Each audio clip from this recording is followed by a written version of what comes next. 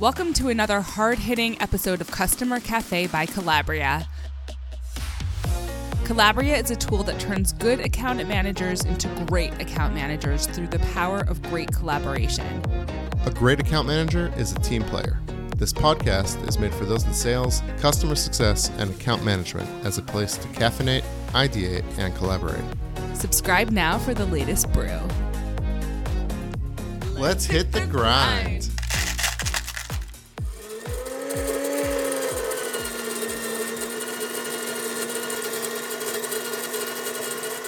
Welcome to the show. I'm Menachem Pritzker, VP of Growth at Calabria. I'm joined by my co-host, as always, Sharon Weiss-Greenberg, our Senior Content Manager. And today we're joined by Jeff Yeger. Welcome to the show, Jeff. Thank you. Jeff is the VP of Customer Success at PureSpot, the leading enterprise tech review platform. He's spent the last decade delighting customers with his human-first, high-touch approach to customer success. He's all about meeting the person behind the logo, helping every individual with their needs and goals. And in addition to customer success, Jeff has spent 3 years as a tank commander, his dad of 3, and would love to discuss the proper use of a table saw. Why don't you get us started on table saws? What I found was that spending 14 hours a day at a desk is not conducive to any sort of health, mental or otherwise. And so I highly encourage anybody at a desk job to find a hobby that does not involve sitting. I found woodworking.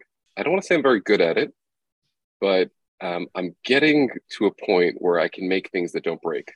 If you're interested in woodworking, I'm not going to go too far into this, but if you're interested, the way you move from an amateur woodworker to somebody who can actually create like pretty decent things is you buy a table saw. It's going to change your life. Could we just take a moment to establish your cred on table saw proper use? Can you hold up all 10 fingers? Yeah. I have 10 fingers to date. All right. I also am a table saw owner now for in the range of 7 years. So I do have some experience. Almost as long as you've been working in customer success. Almost as long as I've been in customer success, I have been a table saw owner. You could say that those journeys are very tightly linked. And if you buy a table saw, aside from the incredible fear of dying, it will transform your woodworking experience and the gifts that you provide to your friends and family. If you have received a gift from me made of wood, it means I like you. If you have not, it's got awkward now. Yeah. I'm trying to think, have I ever gotten a gift from you that was made of wood? Very versatile tool. We'll end on that. What does your table saw expertise in any way influence your day job? Definitely patience, because like anything else, you're going to suck at it at first. There's no question. You're going to make so many mistakes. It's going to cost you a fortune. If you didn't know, wood is expensive, but also losing customers is pretty expensive. The tools are really expensive, as are, I guess, the desk office we're working in and the laptop in front of me, blah, blah, blah. But definitely patience, definitely research is a skill that has been handy in both. You will not get good at either one if you don't take the time to research the history behind them and watch the people who know what they're doing. And I think at the end, I'll give some recommendations of people that I follow in customer success. I can also give a fairly decent list of woodworking references that I follow. But I would also say YouTube is definitely closely tied between the two. I watch a lot of content on both, on various video platforms, but certainly hard work and persistence are present in both. Is there one moment in particular that stands out where, if you go back in time, you would shake yourself and say, what were you doing? Or maybe you do that with a newbie nowadays, only not physically shaking them. I'll answer the question sort of maybe indirectly. Every time we train a new crop of CSMs or even salespeople, because here the jobs, there's a lot of interplay, and I think we'll actually get into that later.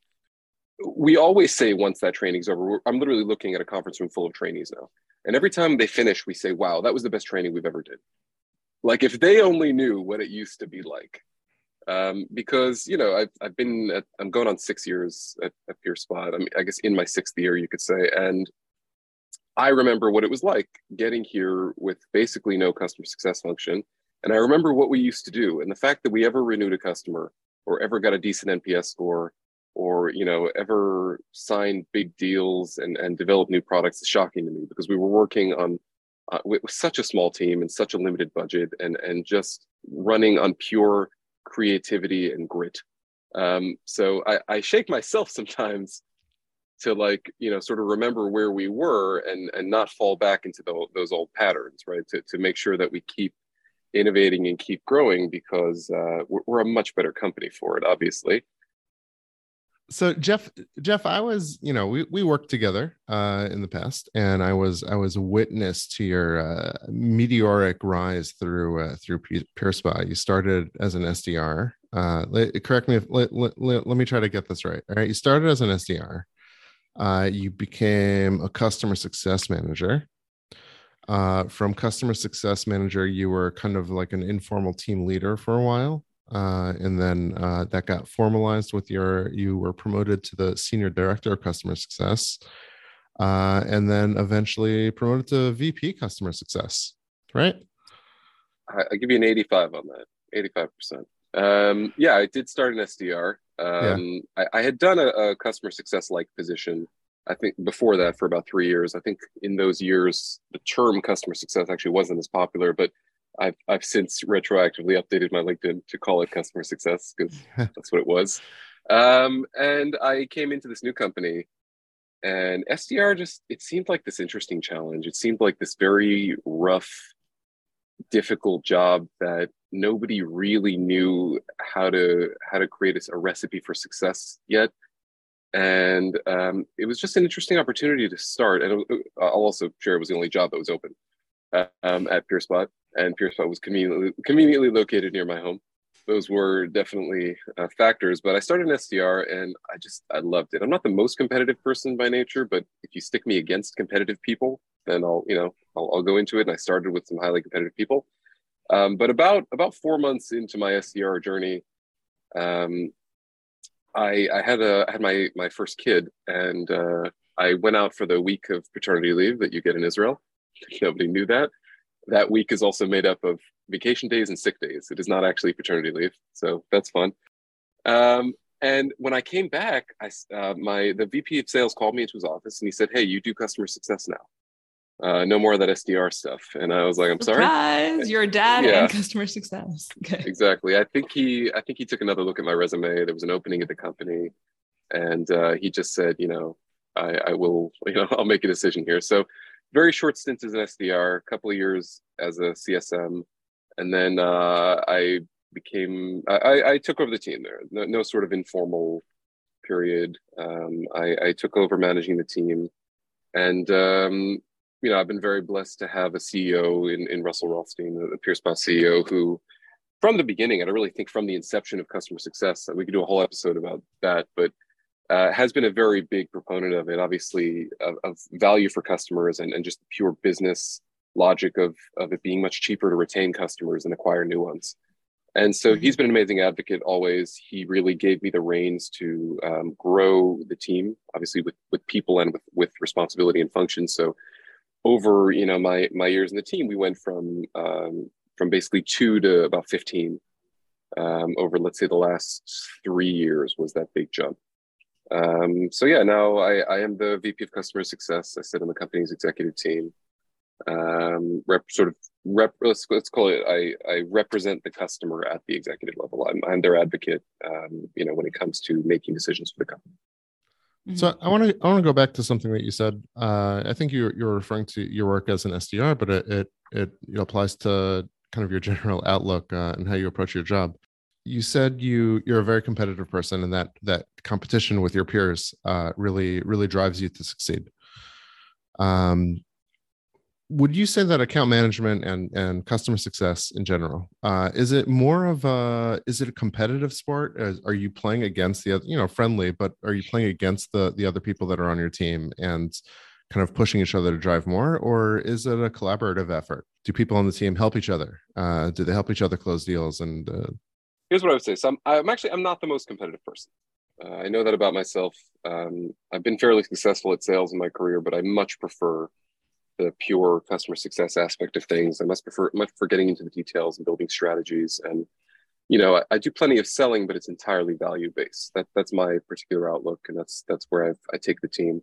Um, as far as the competitive nature of customer success, I think it depends on the company and it depends on the culture. But even let's look at sales for a second, right? Sales is sort of the ultimate competitive example.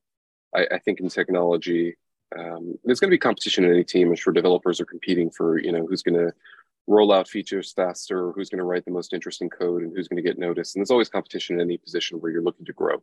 Sales in particular is it's so measurable, right? It's so easy to say who's ahead. And so it becomes a competition, even though it's not, right? It's a competition in the sense that maybe the best salesperson will get promoted. But I actually find in many cases the best salesperson won't get promoted because you need that person to keep being the best salesperson. And also the people who are the best salespeople sometimes don't want to be promoted because they want to continue making a fortune. And the moment you move up, you make a lot less. That's just the reality of it. You get, I think a much more rounded experience in the workplace, and you get to work on more interesting things, but you make less. So in the customer success world, sort of in parallel, I would say it's less competitive, only because you don't gain anything by your teammate not doing as well, right? At the end of the day, if you hit your target but the company misses, you will struggle, right? And you'll suffer on account of that. And also, I think it'll depend a lot on the model of customer success that you have. So we do, sort of customer success will, depending on the company you're at, will range anywhere from sort of tech touch, which is, a lot of FAQs and automation. Sometimes, you can log a support ticket and somebody get back to you within, 72 hours on a good day. I was trying to get in touch with United Airlines. It took me like 6 days to get somebody on their chat.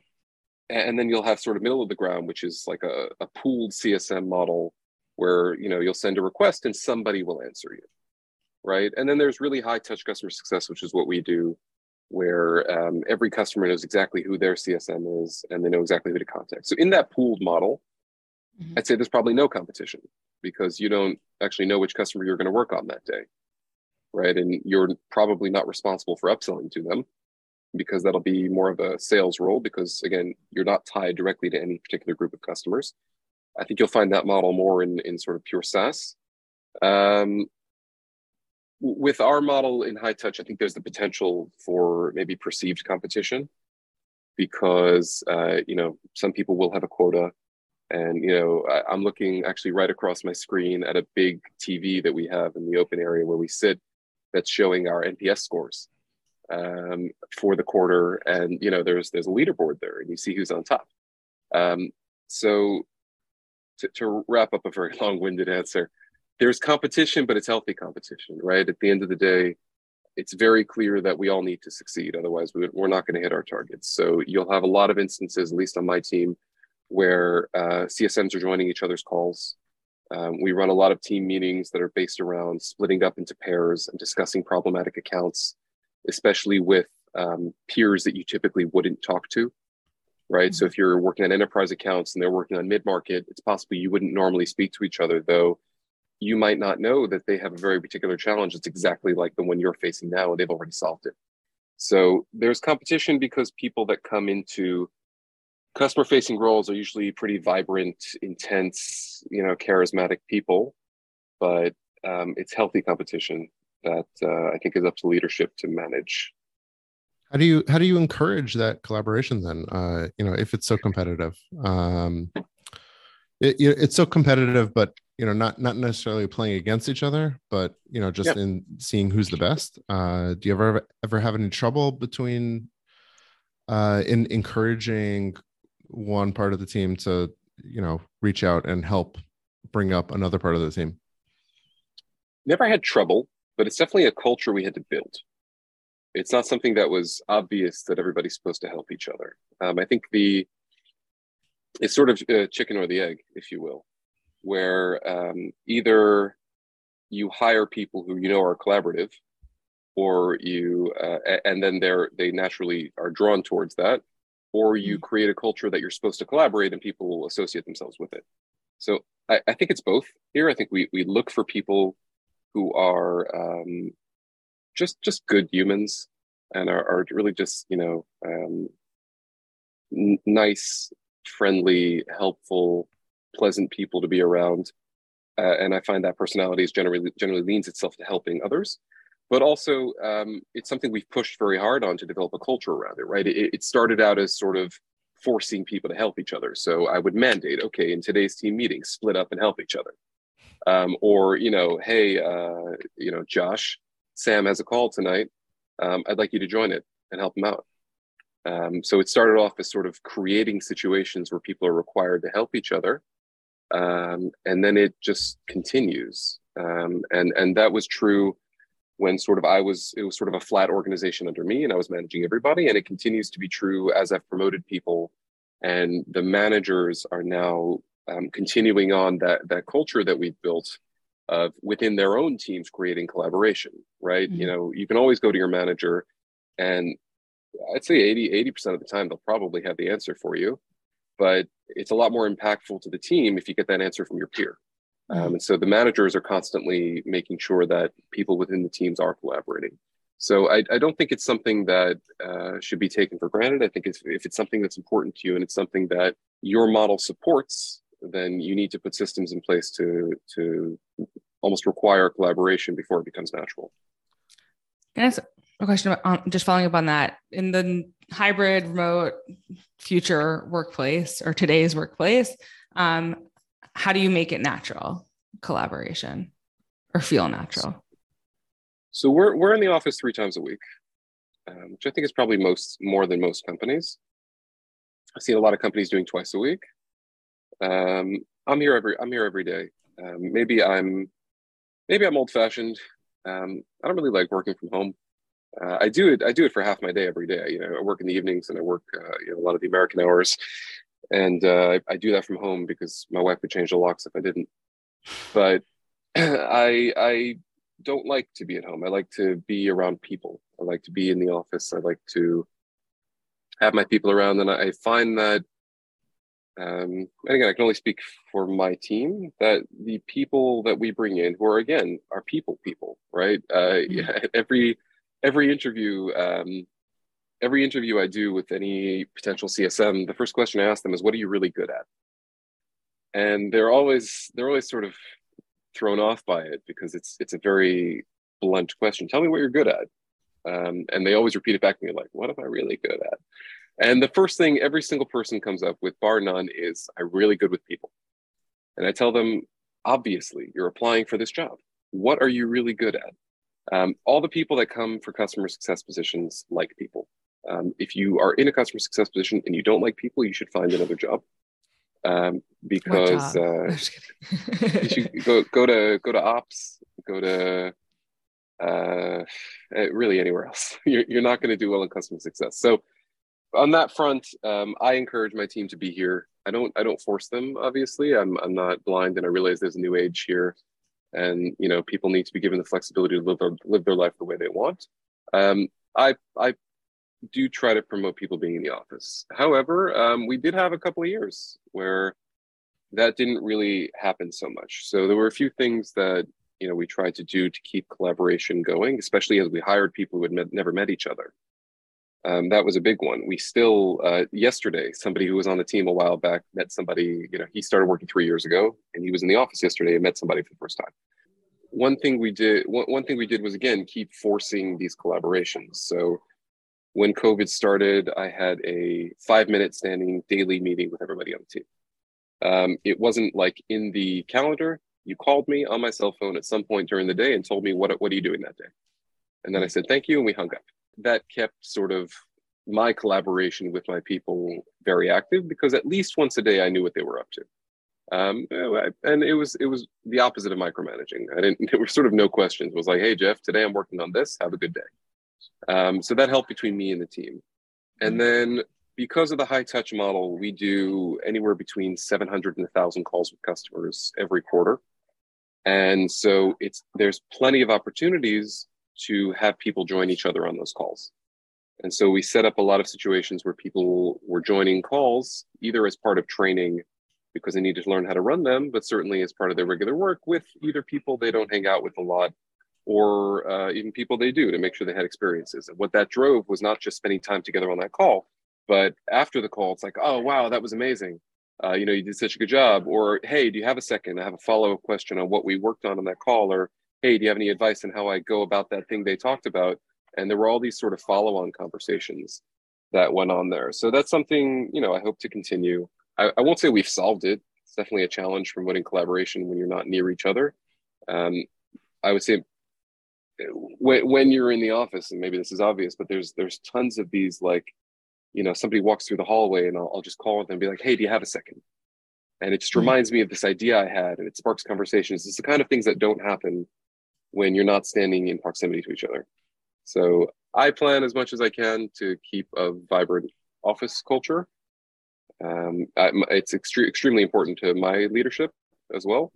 And I hope my team will oblige me. But what about outside of your department? Obviously collaboration is very important with support, ops, with everybody that you need to reach out to in order to get what you need for your accounts done. How much are you reliant to that just kind of casual walking down the hall, like, hey, I need something from you, or give me some advice on this? So anything that's crucial, anything that needs to happen as part of a process is a process, right? It doesn't require seeing that person in order for it to happen. If it's something that's part of how we run the business, or part of what's required to provide a customer, then there's a very clear dictated process for how to do that. And, nothing sort of falls through the crack when you're not in proximity. But that doesn't necessarily spark any sort of innovation.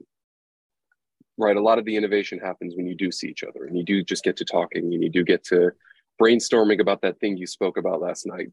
So generally less formalized. I find that a lot of our best ideas don't happen in a formal setting.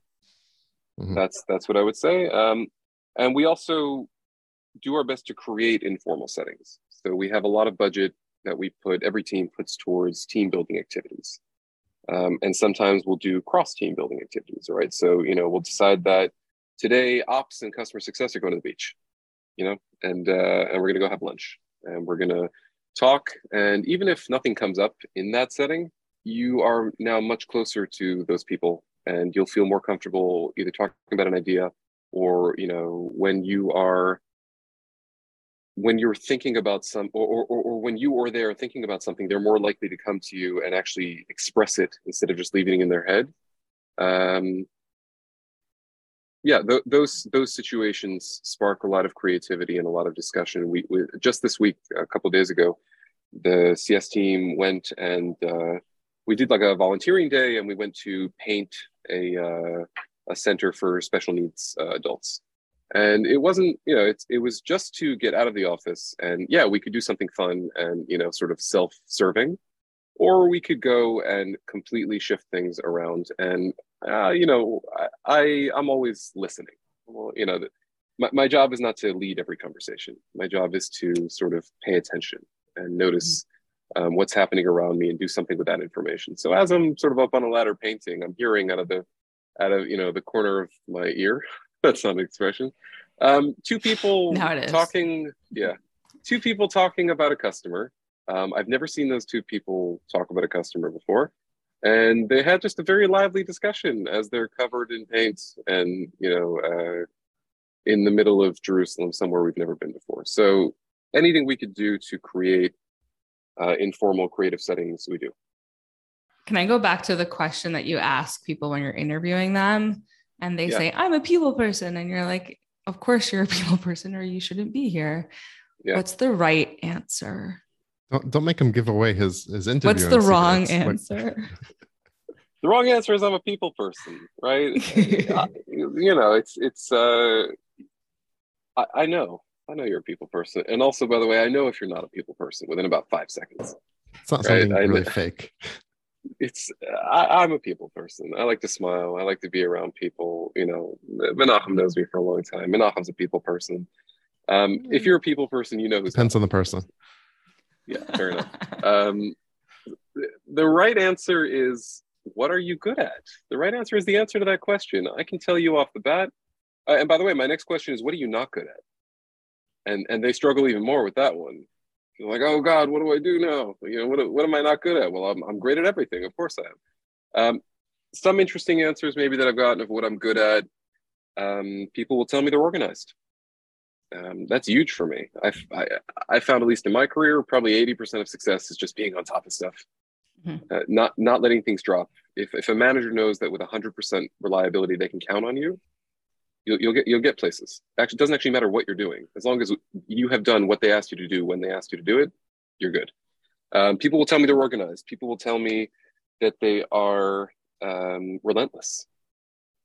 Right? I am really good at being relentless. Point me somewhere and I'm going to get there. And I'm not going to give up until I do. People will tell me they're really good with Microsoft Office. It's a pretty good skill to have. I wish I was better with Excel. I used to actually offload all that work to Menachem because he's a wizard. People have told me that. I People would have secretly just pay people on Fiverr to do the Excel work for me. Whatever it takes. People have told me that he's relentless. People have told me they're really good at building relationships, and that is different from being a people person, because building relationship requires investment. And what I do is I document all these answers, and this is in the phone interview. This isn't like the preamble. And if they make it past that, I bring these up again, and then I get deeper on the questions. In the next interview. What people tell me they're not good at gets entertaining sometimes. Okay, let's dash. No, can we do that? I don't. I'm trying to remember specific things. People will tell me, woodworking. My favorite thing, my favorite answer to what are you not good at is I work too hard. I care too much. And I respond. Sounds like he's a really hard worker. Yeah. And I respond, this is the answer. It's no, that's a strength. What are you not good at? And Menachem knows exactly where I'm getting this from. It's a book that we've all read on hiring processes that I follow religiously. It's called Who. Fantastic book for anybody learning to hire, or even people who've hired for years and are looking to switch things up. They give you this incredible framework for literally how to handle the entire process. The book happens to be built for hiring like Fortune 500 executives, but you can find really interesting snippets there on how to get people to really divulge the information you care about. People tell me a lot I care too much, I work too hard. Some people will tell me, somebody told me they have bad handwriting. And I said, well, we'll give you a laptop. I'm like, don't worry about it. what are you not good at? Be accommodated. Yeah, we'll take care of you there. Some people will tell me they're not great at time management, and that's legit. It's not a red flag. Maybe it's a red flag. It's not a no for me, right? It's my job as a manager to, probably get about 85% of what I want and train the last 15%. But yeah, hiring's an adventure. Sounds like you're really focused on soft skills over hard skills. The answer is yes. I think it was, meaning I would love somebody with really great hard skills if they come across. It's definitely a plus. What happened in the last few years is customer success exploded. Everybody's hiring for it. Not everybody's sure what it means, but everyone's hiring for it. And that means that, especially in the Israeli market, there's about, let's say there's 2,000 people qualified for that job. Okay, qualified to be customer success managers, maybe 3,000 in the entire market. And we're talking about a country that has, I don't know how many startups we have. The Startup Nation book says it's 1 for every 1,800 people in the country. I bet you it's more 15 now. years ago. Yeah, I don't know. I bet you it's more now. Everybody's hiring CSMs, which means that, and our office is not in Tel Aviv, right? So if I'm looking for people that match the exact resume that's ideal for me, I will never hire anybody because I can't always compete with the major corporations on salary, and I can't always compete on location. What I can do, and this is where sort of the soft skills, we'll call them parallel skills, come in, is I can go find every other profession that I think has the exact same skill set or a close enough skill set. And the moment I figure that out, hiring's a breeze. I found a nutritionist. I found a lawyer. I found 2 tour guides, somebody in fundraising. I'm waiting to hire my first teacher. I'm going to get there, but teachers are absolutely on my radar. And what I found are people who have never done this job before, many of whom, if you know of any of those, know anything about any of those jobs in Israel, they're not the most fun. Lawyers in Israel are not quite as glamorous as it is in the US. I don't know if it's glamorous there, but it seems like it is if you ever watch Suits. And so I've been able to sort of gather. I feel like maybe outside of Israel, people might be confused by like, yeah, I just look for lawyers and then hire them away from their lawyer job, into something a little bit more lucrative in, I've written posts on job boards. Are you a lawyer that speaks really good English? Come talk to me. I'm hiring. It works, right? What's I'm trying to remember what the like American adage is. It's like, bring me like your weak, your broken masses. Your like I'm cleaning up on poor tired masses. Yeah, poor tired man. I'm cleaning up on all these people who are sick of the conditions that they're in. They're looking to get into tech. They're extremely smart. You're going to tell me lawyers and teachers are not the smartest people in this country? They're people by definition. You have to be good at those jobs. And I'm going to give them that first chance. And it's worked out magnificently. So far, my team over the last 5 years has 100% attrition. Nobody's ever left. I'll take some credit for that, but really part of it is just, if you give somebody a chance, and this is where it's not just I've been able to hire, it's the advantage over hiring the people with experiences. These people are loyal. These people understand that you're a culture where you're going to teach them and mentor them and help them grow. And as long as you have a great place to work, pay them well, give them interesting things to work on and have their back, they're going to stay. I realize that's a long answer for soft skills, but I'm looking for parallel skills. I'm looking for people who can do this job, but they don't know it yet, but I know it. Love that. So how do you find the managers out of that group? It's hard. Because management, and I guess the question in bigger than that is like, how do you turn like a group of those skilled individuals into a functioning team? Let's start with finding the managers. I think the rest will finding follow. Managers is hard. Management is not the same skill as customer success.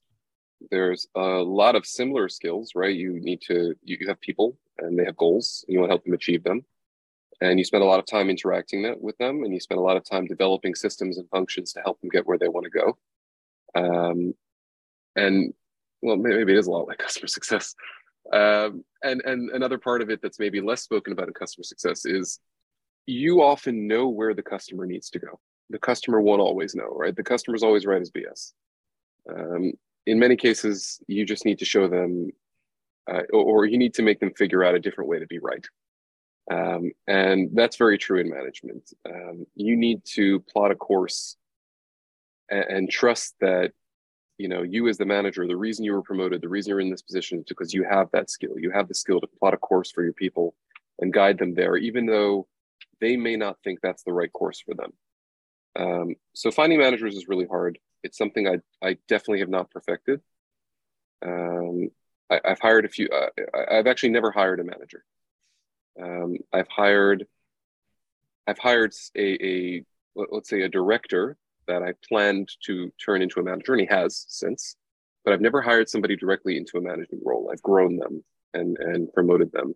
And so in that sense, it's a luxury because I've been able to identify early on who I think might have the potential and then sort of push them into different opportunities to see how they respond to it.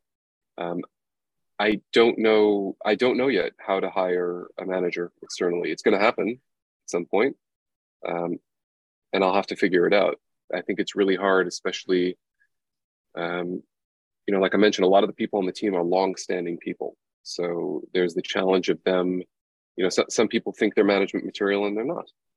And so when you bring in an external manager and they sort of get, snubbed, there's a lot of potential for that. So I don't know all the answers when it comes to identifying managers. I know that if you're an excellent CSM and you can also take a step back and think more strategically about more than just what you're focused on, it's a good sign, right? I think all the managers that I've promoted so far are the people who, when we have our one-on-ones, it's not just about their customers, right? Before I promoted them, it was about, hey, Jeff, I'm kind of looking at this thing that you do and I'm wondering why. Or, I'm kind of looking at this thing the team does and I think it should be different. Or I noticed that my colleague, Joe Schmo, was struggling with this. I think it would be good if you spoke to them. Right? They were thinking about more than themselves. That's maybe the earliest sign, but I don't want to say I figured it out. How do you make yourself better at your own job? Research. There are a finite number of ideas that I can come up with, and there are a limited set of times where I will have the best idea, because there are a lot of people in my industry who are much smarter than me, have much more experience than I do, and have been through many more situations than I have. So I spend a lot of time reading, going to, and I'll talk about this at the end, a specific community that I'm a part of that's helpful, but I follow a lot of people on LinkedIn. I read their thoughts. I'll get, name some some names. I pulled up a few. So there's a customer success specific community called Gain, Grow, Retain. Mm-hmm. I'm a founding member of the community. It doesn't mean I'm the founder. I'm just one of the very early members and early adopters. It's a fabulous place for CS leaders, not so much for CSMs, but for CS leaders who are sharing. It's unbelievable. I liken it to university. I used to sit in class, and I loved university because there were brilliant people who stood in front of me all day and told me what they know. And that was thrilling for me. I chose sometimes if I wanted to listen or not. But all day, every day for 3 years, smart people told me all the things they know. I have that here, but I don't have to pay for it. It's all of and there are serious CS leaders here, right? There are people from all of the major corporations you've ever heard of. There are CCOs and VPs of success and EVPs of revenue, and all of these people who are holding all of the most valuable information about my industry in their heads and sharing it for free. So I spent a lot of time following those people. Some of the people I follow, so the two founders of that community, one of them is named Jay Nathan. And the other one is Jeff Bronsbach. They both work at a company now called Higher Logic. If you ever built a community, you might have looked into Higher Logic. They're both heavily involved in customer experience there, but they share really just useful, down-to-earth content. I follow somebody named Christian Jackensfeld, who he calls himself a customer success researcher. And it's interesting. He researches customer success. He looks at trends. He hosts leaders on webinars. He reads 10Ks and earnings reports from companies and pulls out insights. Interesting guy. Another guy is Marcus Wrench. He is I think he's a consultant more, but talks a lot about tying customer success to hard metrics, right? It's not this fluffy position of let's give value. What the hell is value? Quantify that for me, right? And it's going to be different for your business. A couple other people, there's somebody named Josh Braun. He's much more sales focused, but he specializes, from what I can see, in how do you write really effective outreach emails, and does a fabulous job there. Another person named Christy Falteruso. She seems to be, from what I can tell, she runs a much lower touch type organization, but she seems to be a wizard when it comes to process. And building repeatable processes and building handbooks for customers. Follow them on LinkedIn. Some of them comment also in Yeger Retain, but what I did before the call is I just scrolled through my feed, and anybody whose posts I consistently read, I put them on the list. So those are, and I think maybe in the bio of this, we can add links to their profiles. But that's a really good list of people to follow. And how can people follow you if they want to follow the Jeff Yeger playbook? I used to post more on LinkedIn than I do now. I would say, I mean, you're welcome to follow me on LinkedIn. I do post occasionally if I have thoughts. Oh, one more person that I highly recommend you follow. This is, he happens to be very passionate about customer success, but just anybody in SaaS or in business in general, you need to be following Jason Lemkin. He's the CEO of a company called SaaStr, and he writes, he's clearly brilliant, like just straight up a genius. He writes about business in a way that is so accessible to the average person like me, and just read everything he writes, every single word, all the time. His best stuff is actually on Quora.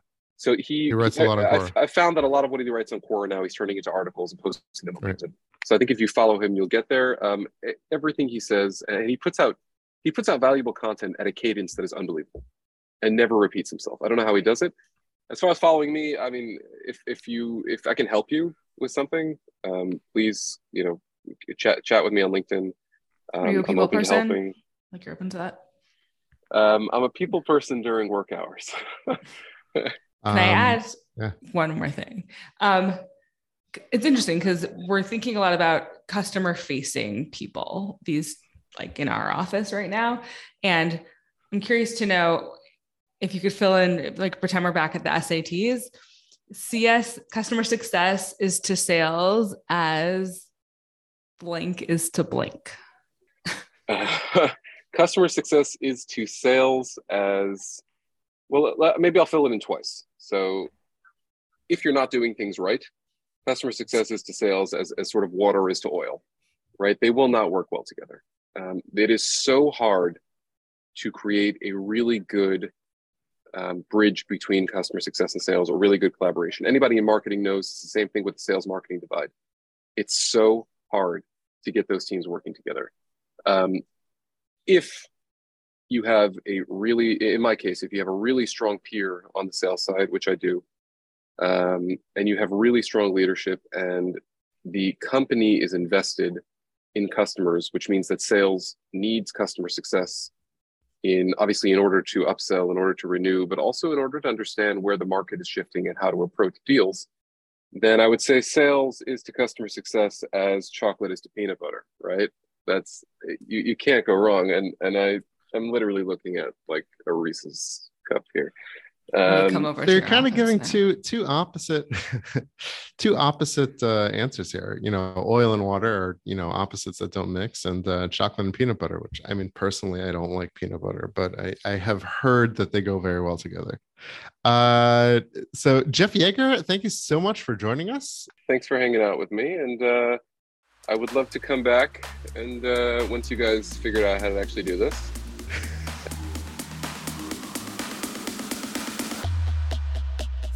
Thanks for joining us for today's brew. Like what you heard? Let the world know. Leave a 5-star review on Apple, Spotify, or wherever you're listening. Subscribe now so you never miss an exciting episode. See you soon!